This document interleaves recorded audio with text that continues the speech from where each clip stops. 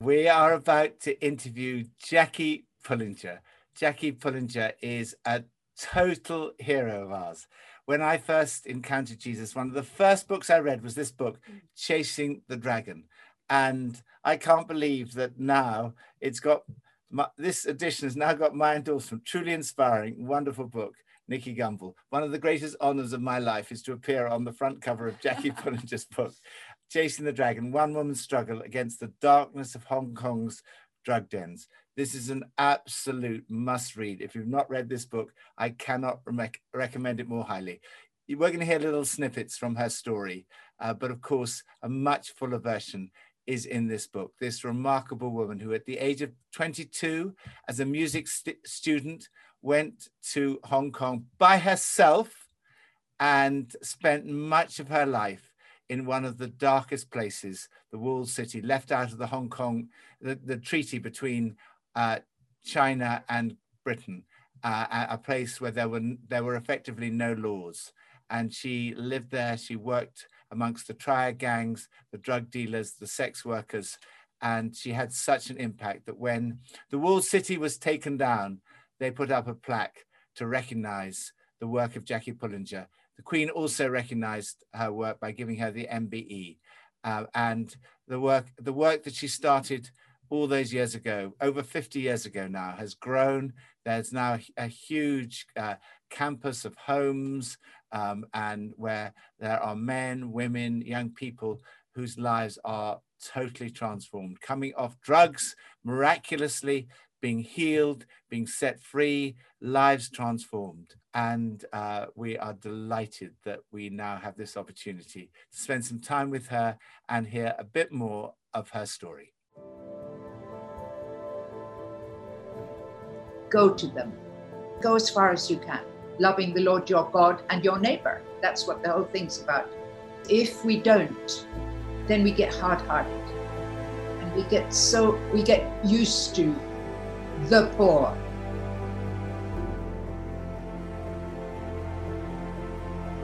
And that's when we start to think the government or the church or someone ought to, we start speaking in those terms when actually the Lord has shown us anyone ever in need, anywhere, at any time, we're supposed to do something ourselves.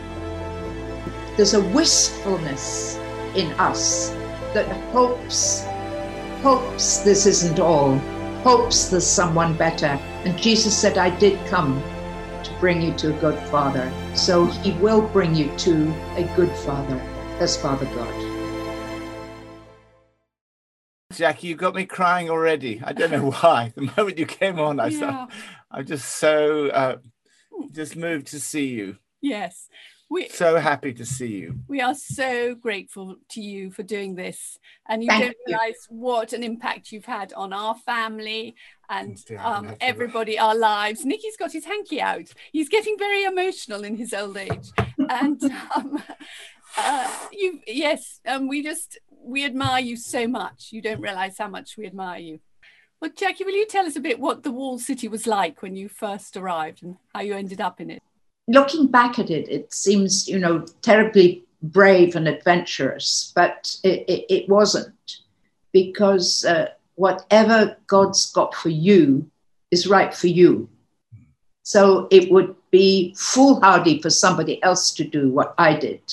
But it didn't seem difficult to me, not at all. It was quite fun. So I didn't know there was a city, but it just looked like a big tenement building.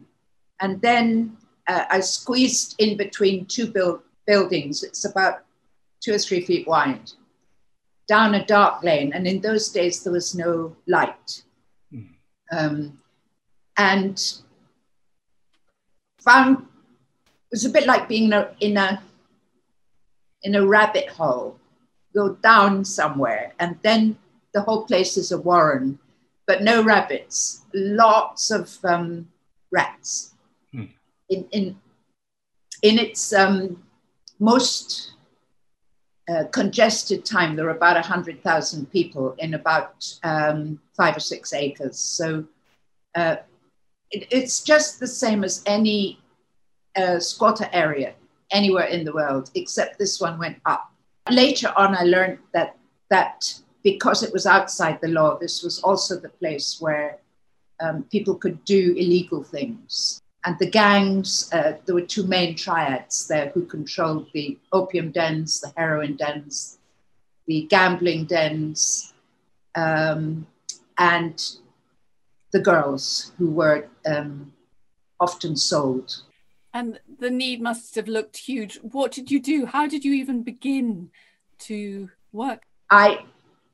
I went in with a missionary, and she asked if I wanted to teach at her school. I already had another teaching job, but I started to do that. And the kids brought me in or out. So I learned the way. And because I was with the children, all the gangsters that were running the different dens, and there were some ordinary residents as well, but they saw me with the children, and they all wanted their children to have a better life.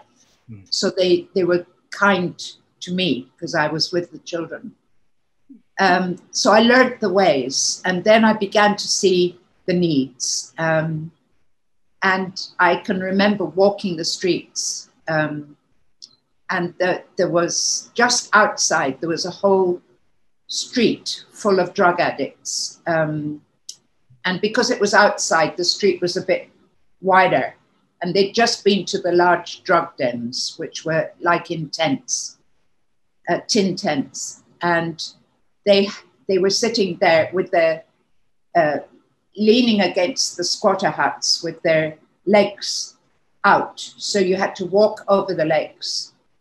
And I can remember saying to the Lord, if you could use me to save just one, it would be worth my whole life. And by the way, I don't mind knowing which one. After a little bit, I helped to teach in a missionary's little school. I started a youth club just to get to know the teenagers, because there was one particular one who was expelled from the missionary school. He was in primary school, and he was expelled. And I saw him selling tickets at the Blue Film Theatre, where they had live sex shows with the teenage girls that had been cheated or sold or whatever. And he was selling tickets. And I thought, this poor boy's life is over before it started. So I wanted to have a place where people like him could come, and not necessarily force them to believe in Jesus, but have somewhere neutral. So you can come and play ping pong and at least have breath to make a choice. Because for him, there was no choice. He was out of school and into a Blue Film Theatre. That was it. And I wanted them to have a choice. So that's how I started the youth club. One day, the whole place got beat up.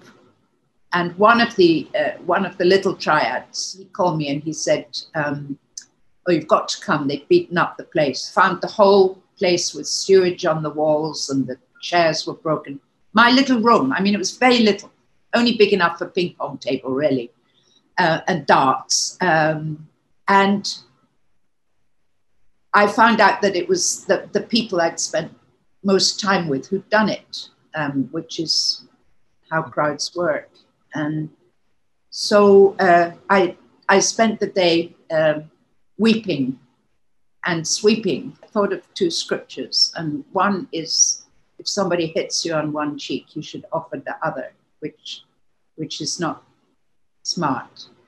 And the other is, when everything goes wrong, you should praise the Lord, which doesn't seem sensible either. So anyway, I did sweep and weep and praise the Lord, praise the Lord. And then this stranger appeared at the door, and And he said, have you got any problems? And I said, no, I'm fine, thank you very much.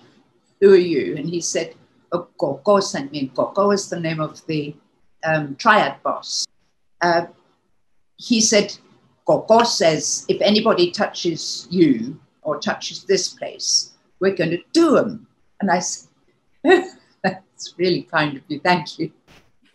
Thank you so much. Would you please tell Gogo I'm very appreciative, but I refuse his offer. And but I got his protection anyway, because he was under orders. So every time I went in or out of Wall City, he followed me. And I used to tell him about Jesus, which he didn't want to hear at all. Of course, he was a drug addict, and I knew, but he didn't know I knew. After a few weeks, he came in and he started to praise God and sang the only song he knew, because I used to sing it at my meetings. In my meetings, only 4 of us were ever there. That was me and the Father and the Son and the Holy Spirit, you know. But everybody else used to go out for a smoke. And but he'd heard this, so he began to sing the only song he'd ever heard, which is "Give me oil in my lamp to keep me burning," which is pretty good for an opium addict. And he came in and he sang it, and he started to pray, and he'd never heard anyone pray, just asking Jesus help. And then he began to pray in tongues, and he did this for about half an hour, and he was off drugs. That was it. So, I mean, physically, I thought that was the end of the story. But then after that, all his friends started to knock on my door. I was living just outside Wall City at that time, and said, well, if Jesus can save that man, then I'll believe in Jesus and I'll live in your house. Then my house filled up, and that was sort of the beginning of a lot. And Jackie, what happened to all these former triad gang leaders and drug addicts? How did they come off their drugs? And well, he was sovereign. I mean, like that just happened.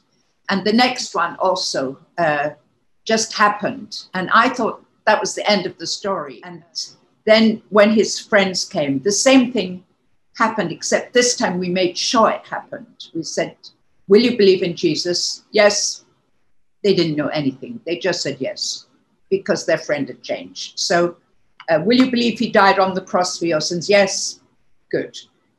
Will you believe he rose again? Yes, I've just met him. Good. Right, now he'll give you a new prayer language. Would you like to follow him forever? Yes. And then we'd make sure they pray in tongues, and we had somebody with them every single minute for 72 hours.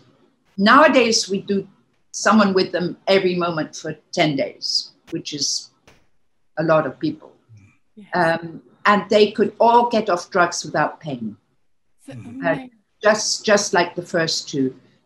So it was just like the miracle happened at the beginning, and then after that we had to apply it and make sure we worked through it with them. But that, again, 10 days, that's the easy bit, praying somebody physically off drugs. Then there's the all dealing with all the stuff and all the junk and all the fear and everything else that's down there, which I didn't understand at all. It was a mutual learning time, and until I began to see that deep down inside each one of us, what we think of ourselves, what we fear, what we hunger for, all of those things, the Lord indeed knows and does want to address. And Jackie, for anyone who's listening to this who maybe has never even heard of what the gift of tongues is, just explain what that is and why that was so significant. When the first disciples were praying after Jesus ascended to heaven, he said, wait for the gift of the Holy Spirit, and I will give you power to be witnesses. And so they began to pray for whatever that this power of the Holy Spirit to be witnesses was. And then on the day of Pentecost, which was 10 days later, the Holy Spirit came and they began to praise God in languages they hadn't learned. And a whole crowd gathered. And Peter said, what you see, because there were also tongues of fire on their head, and what you hear, which was speaking in tongues and a wind, this is what the Lord promised. And you too can receive the gift of the Holy Spirit if you repent. So that was when 3,000 people came to Jesus. So this was one of the early signs. It's not the sign, but this was one of the early signs of receiving the power to make Jesus known. So we have when we believe we have the Holy Spirit living in us, when we receive the power of the Holy Spirit, he gives us power gifts to help other people when we meet together, and the gift of tongues to help us when we talk to him. So every believer can, especially if he's around people that believe he can. And it's like a baby. When a baby's born, it hasn't yet learned English, so it doesn't know how to say, I'm hungry, or pick me up, or my head's stuck in the bars. It just, yeah! And mother knows. She says, oh, he's hungry, or he wants to be picked up. So the cry is God's gift to the child, who knows exactly what he wants to say. He just hasn't learned to say it. So that's what the gift of tongues is. It's to help us say exactly what we know we want to say, but we don't know how to say it. And you use the gift yourself, don't you, regularly? And say why that makes a difference and what you found when you started praying like that. The difference, I think, is that, for me, is that you don't know how to pray all the time. I'm not a very good prayer. So the scripture says that the Spirit helps us in your weakness.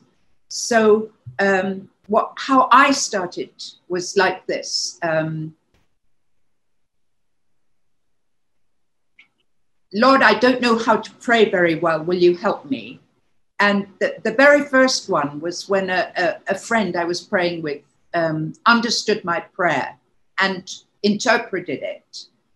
And I thought, oh, I wish I could pray like that. And oh, wait a minute, I did.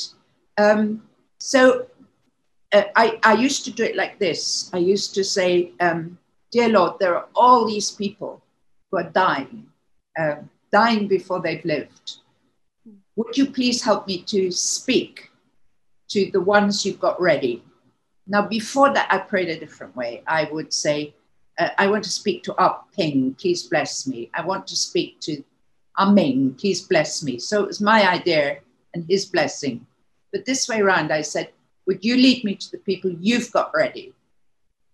And again, and by the way, I don't need to know who they are or even if anything ever happens, but just help me to pray for them. So it was a different way around. It was praying his idea, not mine.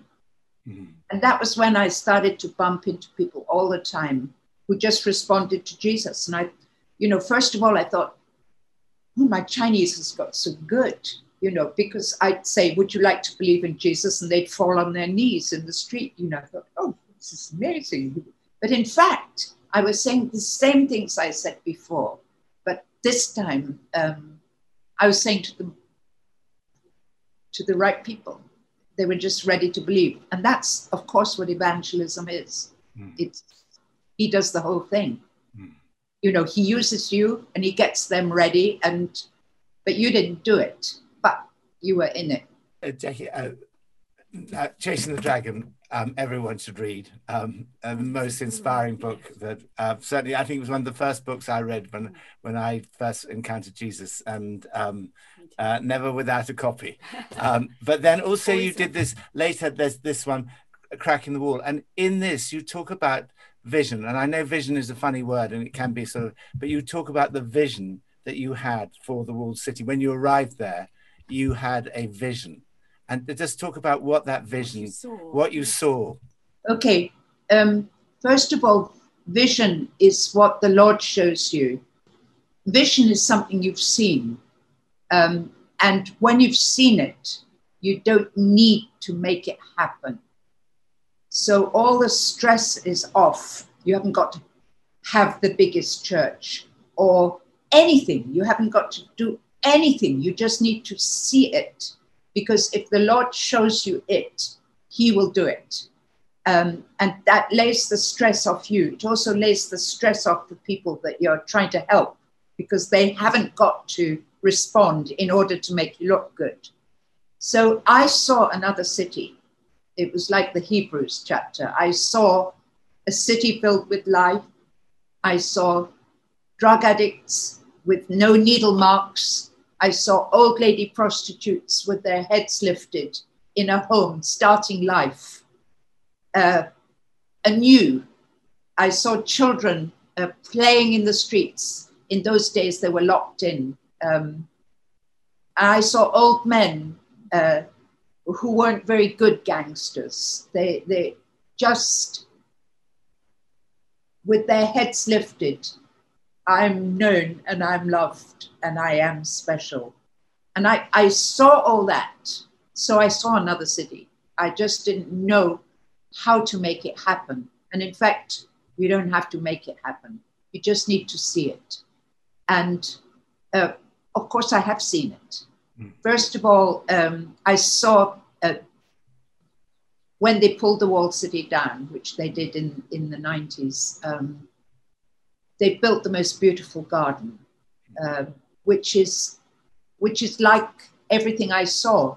And the other is the place where Johnny came to stay with us, which is, we've got a swimming pool, we've got a football field, we've got a tennis court, we've got a climbing wall, we've got a paddling pool for kids, we've got homes for teenagers, we've got everything that I wanted the people in the walled city to have.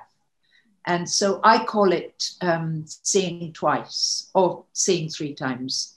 Once I saw in the spirit, and if you see in the spirit, God will do it. Maybe not in your lifetime, but he will do it.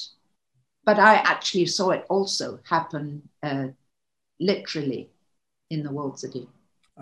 Jackie, you're typically understated, but when the walled city was taken down, the Hong Kong government put up, where it had been, there's a plaque, isn't there, which says Jackie Pullinger, MBE, the Queen gave you an MBE for what you've done.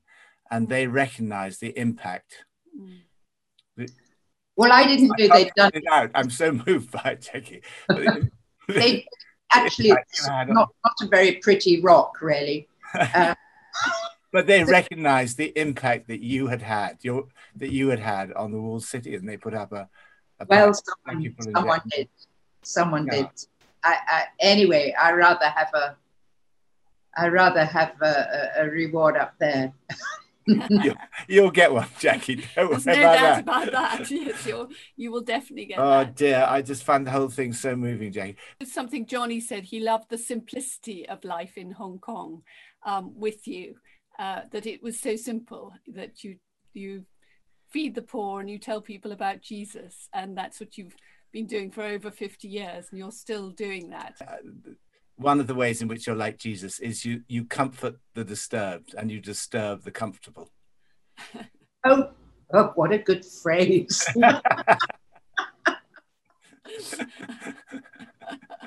Yes, I don't intentionally provoke, but there is something in me that does stir, I know.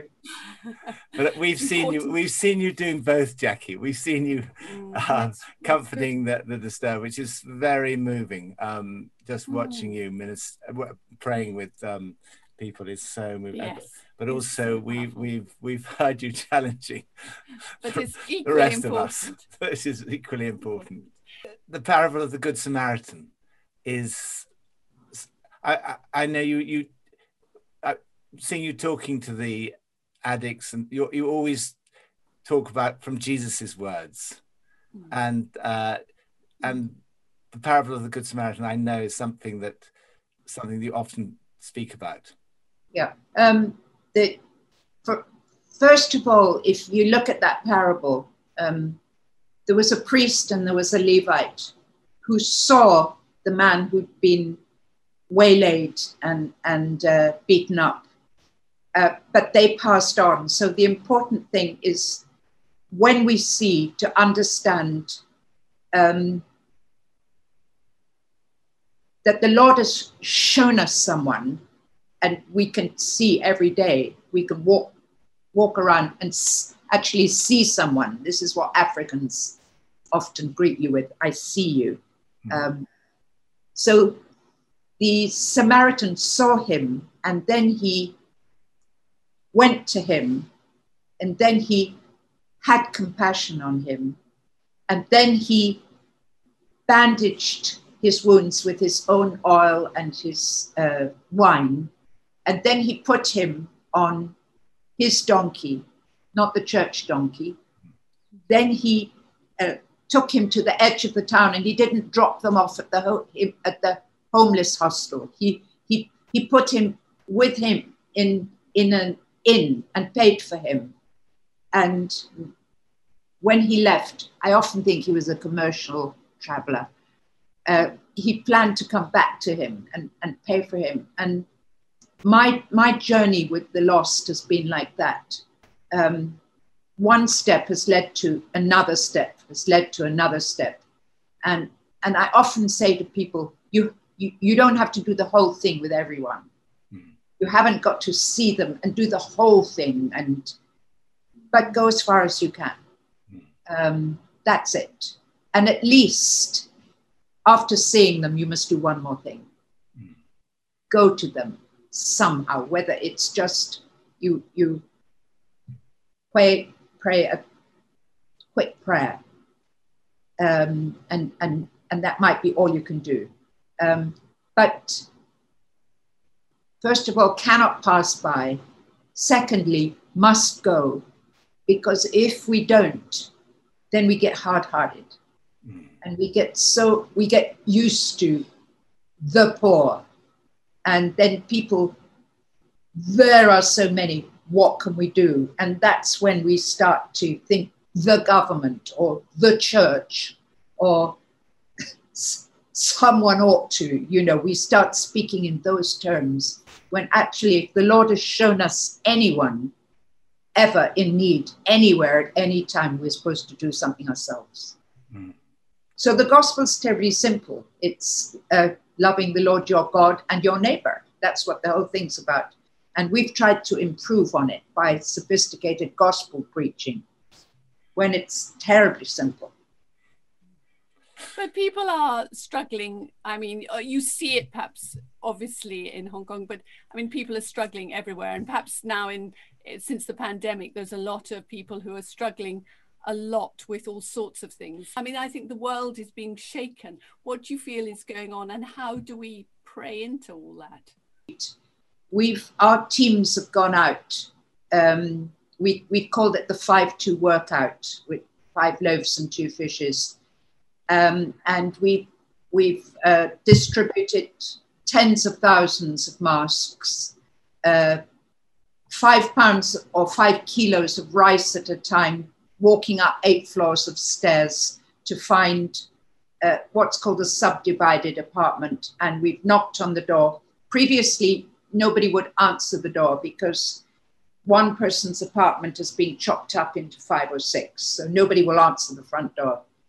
But now they will. And we've prayed, and we get words of knowledge and prophecies, and say, Lord, show us where the people are hungry, because the very poorest people don't have credit cards. They can't order food online. So when they're locked down, they're locked down. They haven't got computers. So we found them, and it's just been like a connection of, we've got good news and you're waiting to hear it. And we have to tell our teams, they don't have to believe in Jesus. They don't have to believe, just give them the food. But they usually say, can we pray for you? And nearly everybody will say yes. And in that way, people have got healed. And the people who are doing that are men and women and teenagers who've come off drugs. And I suppose that the nicest thing that's happened for us, and I've been waiting for it for years and years, is that we've got a bunch of what I call rich people who are Christians, who happen to be part of us now, that we haven't had this before. And they partner with our ex-drug addicts to go out in the teams. And this has gone on every day. We've had, in the last year, over 100 families have come to know Jesus. And this is when, even when we've said they haven't got to come to Jesus, that's the point, is that we go with good news, not that we count up how many believers, but nevertheless, there have been. So the times have been sweet for us because we know how to do this. We haven't had to adjust. This is what we do. But the response has been amazing. And of course, the people who've enjoyed it the most are the people who are going out and doing it. And this has been every day for nearly a whole year. And Jackie, the Holy Spirit, some people haven't really heard, maybe people listening to this who don't really know who the Holy Spirit is or never experienced the Holy Spirit. Can you explain who is the Holy?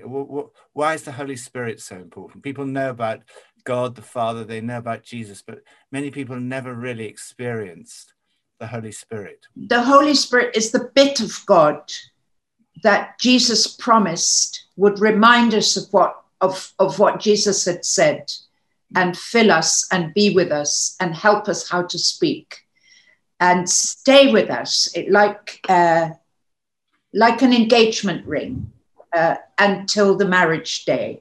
So the Holy Spirit's the down payment of God until we get to be with him forever.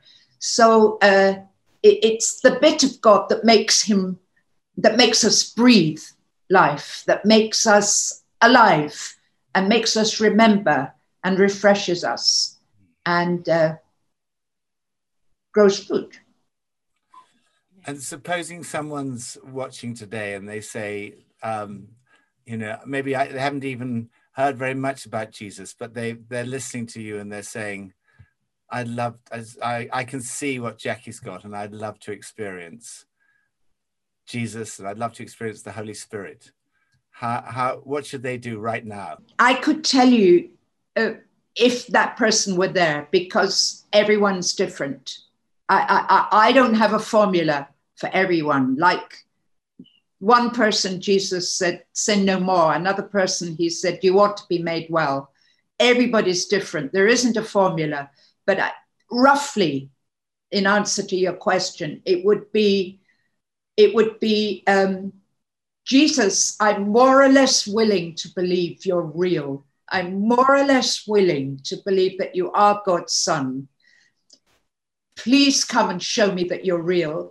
And Holy Spirit, will you make this real in me because I want to live? I don't know if I've been living, but I want to live. And I believe that you have hope for the future. So please stay with me. And I would later on in a minute or two, because we talked about the Holy Spirit and we talked about Jesus, say, probably talk about Father God. It's not that complicated. It's not that complicated, but there's a wistfulness in us that hopes this isn't all, hopes there's someone better. And Jesus said, I did come to bring you to a good Father. So he will bring you to a good Father as Father God. Everybody would love you just to pray for whatever you feel is on God's heart for us today. Father God, I pray in the name of Jesus, your Son. And I thank you, dear Jesus, that somehow you and the Father agreed that you would come to earth to show us what God's love is like and to lay down your life. And I want to give you now everything that I feel bad about myself.